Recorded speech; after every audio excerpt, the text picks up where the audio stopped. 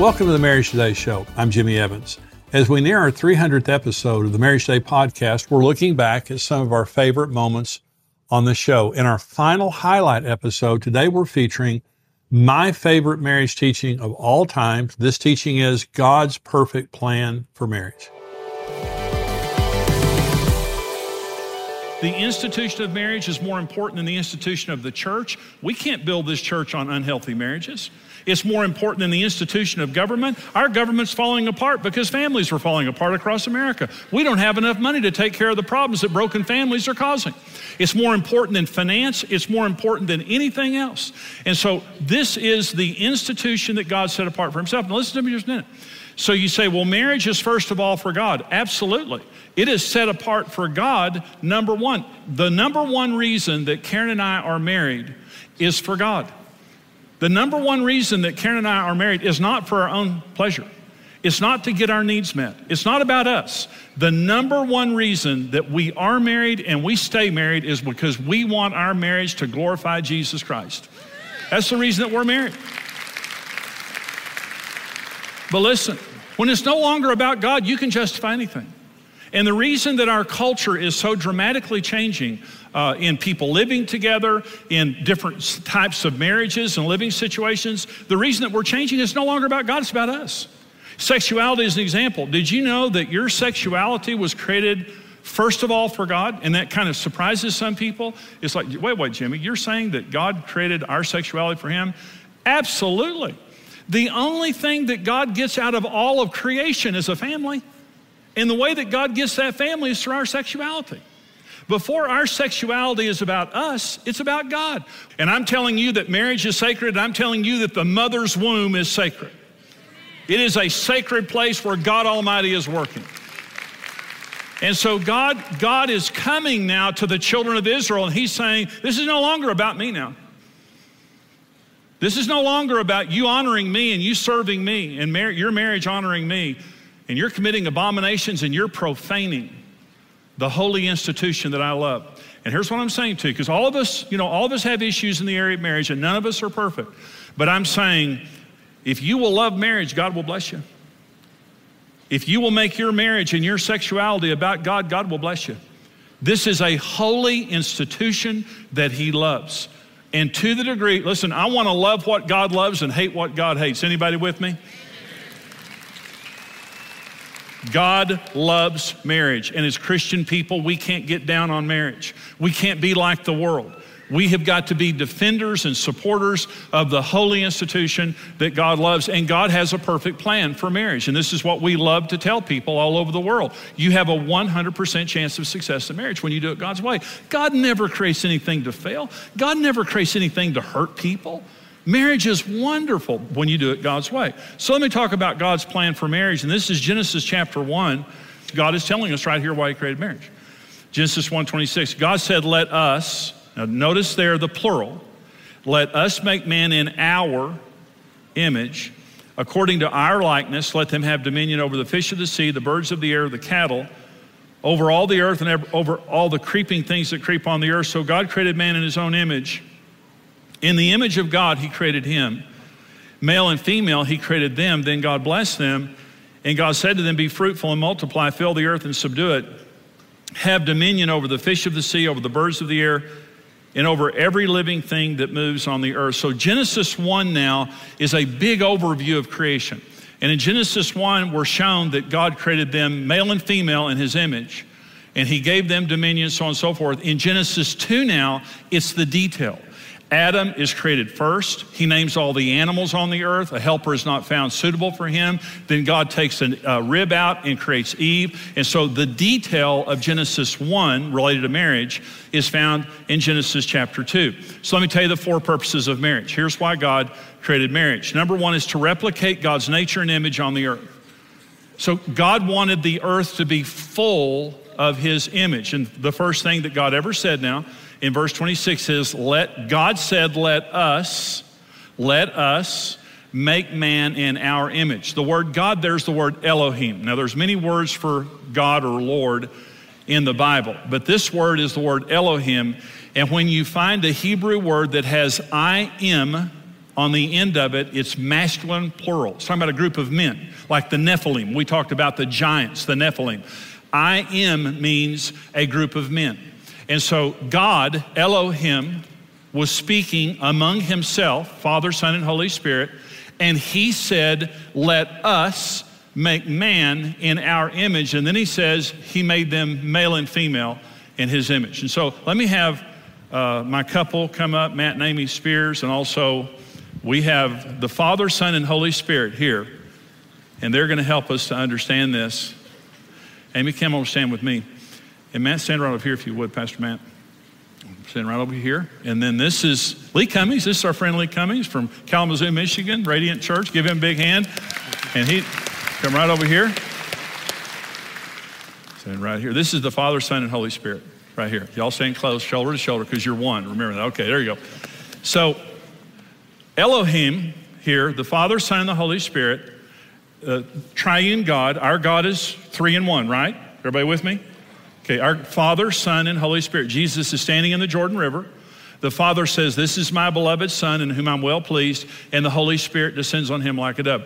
They're one, but they're 3 persons, okay? So Elohim, in Genesis chapter 1, said, let us make man in our image. So what God was trying to do when he made marriage was to replicate this, okay?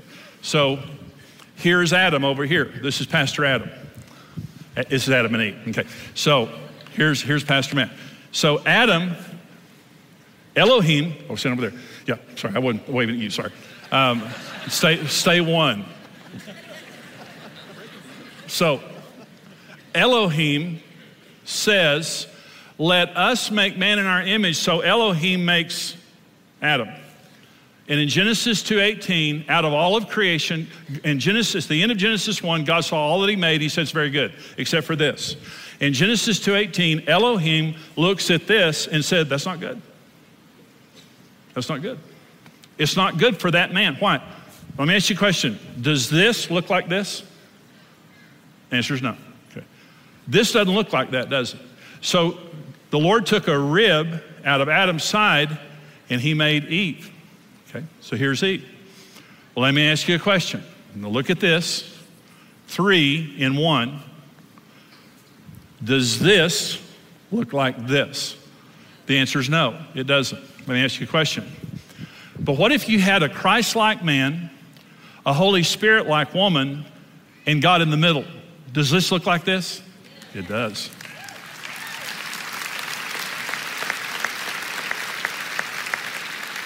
So Elohim said, let us make man in our image.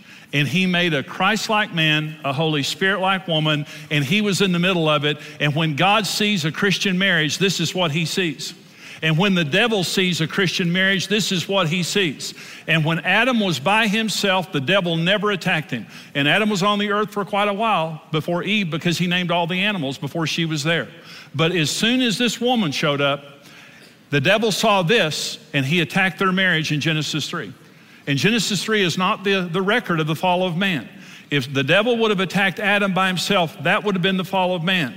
Genesis 3 is the record of the fall of marriage. When Satan saw the image of God being replicated in Adam and Eve in the Garden of Eden, he went crazy.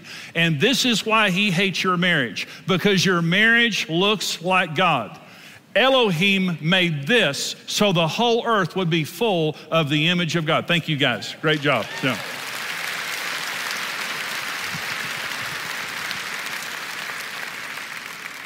That's such a great picture to get in your head, because when you're reading the Bible and it says, let us make man in our image, and he makes Adam and Eve, it's like, how does that work? Marriage is a threat to the kingdom of Satan.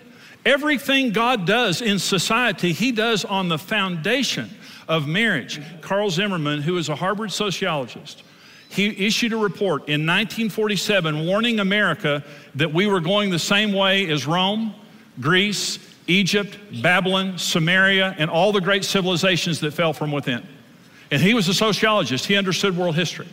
And so he said, he studied every major civilization that became great and then fell from within. And here's what he says. Every society that becomes great on a conservative biblical model. It doesn't matter if they were Christians or not. Rome, Greece, Egypt, Babylon, all of them became great when they had strong families and strong marriages. And every family, every society that falls from within has the same 7 things that they do. And let me say this another way. We're not enlightened as a society. We're going down the same dark alley as all those other societies did. And liberal laws are leading us there. When I say liberal, I'm not saying Democrat or Republican. I'm just saying liberal. They're against the Word of God. So here are the 7 signs of an atomistic age. This is Carl Zimmerman. This is a Harvard sociologist in 1947 that was warning us back then that we were going the wrong way. Here's the number 1 sign, what he calls an atomistic age. That means it's falling apart. Marriage loses its sacredness as it is frequently broken by divorce. That's the number 1 thing that the devil, again, he's a strategist. He knows if he can destroy marriage, he can destroy society. So the first thing that happens when the devil begins to destroy society, marriage loses its sacredness. Number 2, the traditional meaning of marriage is lost. And alternative forms of marriage, cohabitation, all those things become. Number 3, the feminist movement abounds. And women lose their inclination for childbearing. Did you know in Japan, in Italy, in Germany, in the Netherlands, they're depopulating? They are not having enough children to replace themselves.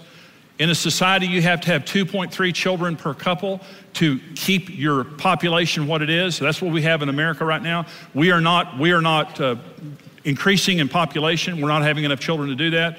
But did you know that before societies depopulate, all of them have liberal family laws? And this is what happens. Women become feminists because marriage makes women feel secure. It makes them feel secure to have children and that the husband is going to be there to help them raise the kids. But when there's no marriage, the women lose their inclination for that. Number 4, there's an increased public disrespect for parents. And is that happening? Yeah. Number 5, there's an increase in juvenile delinquency, promiscuity, and rebellion.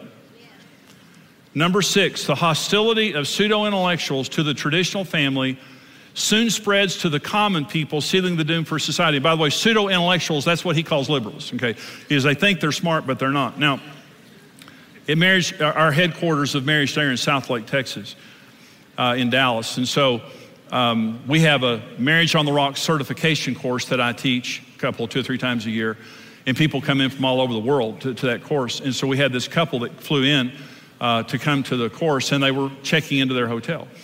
And the man behind the counter of the hotel said, well, what brings you to Southlake?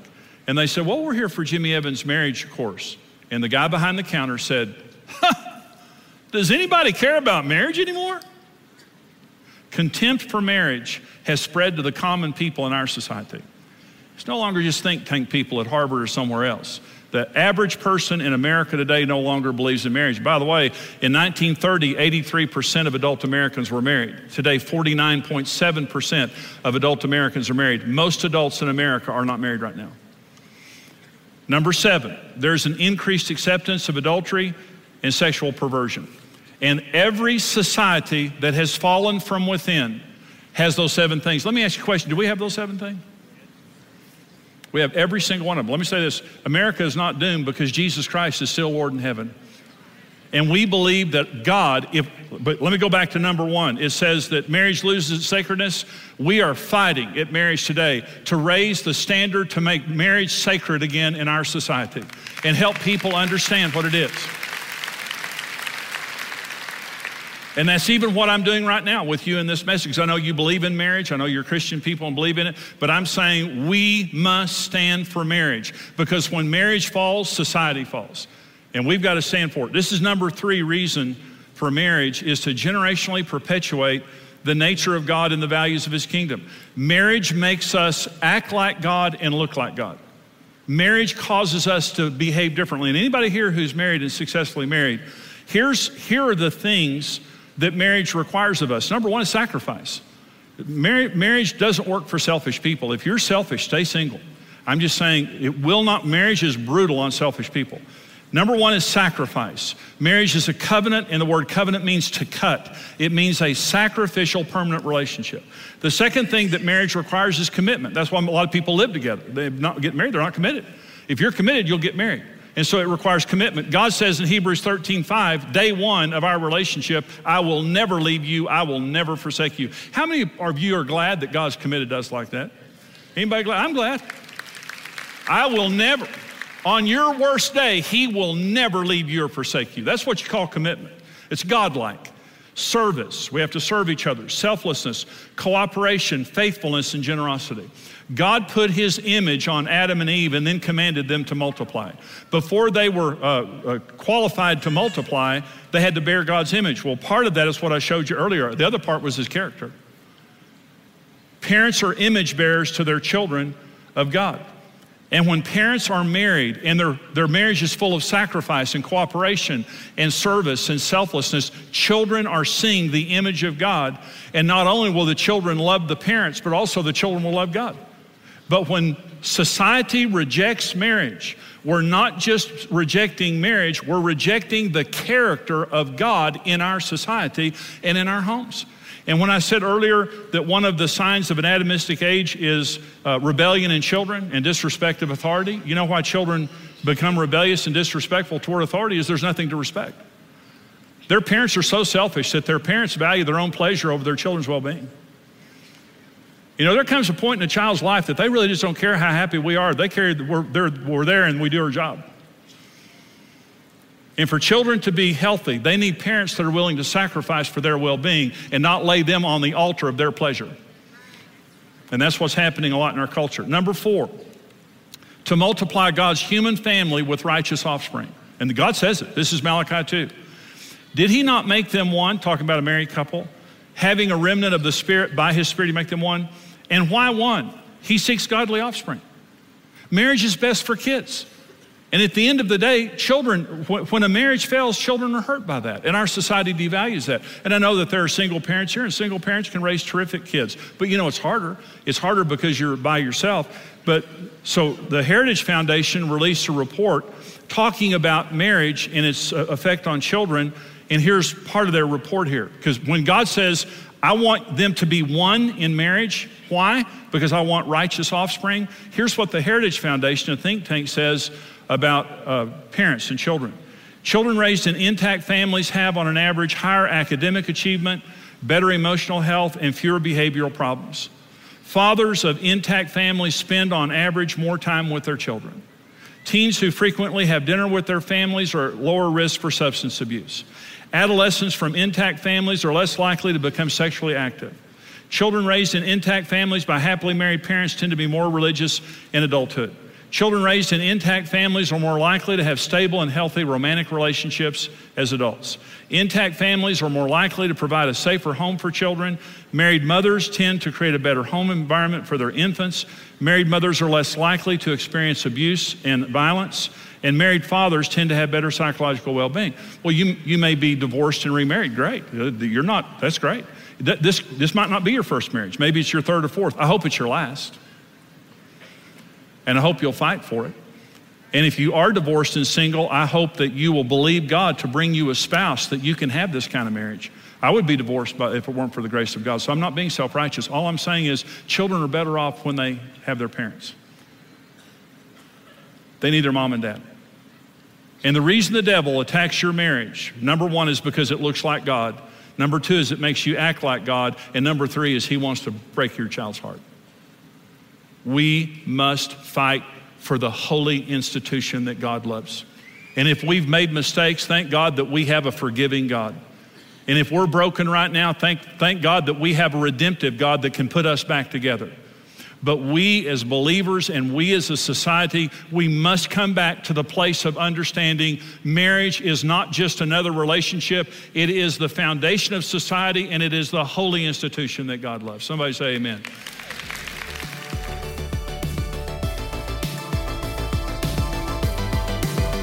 Hey, this is Brent Evans with XO Marriage, and I want to thank you for listening to the Marriage Today podcast.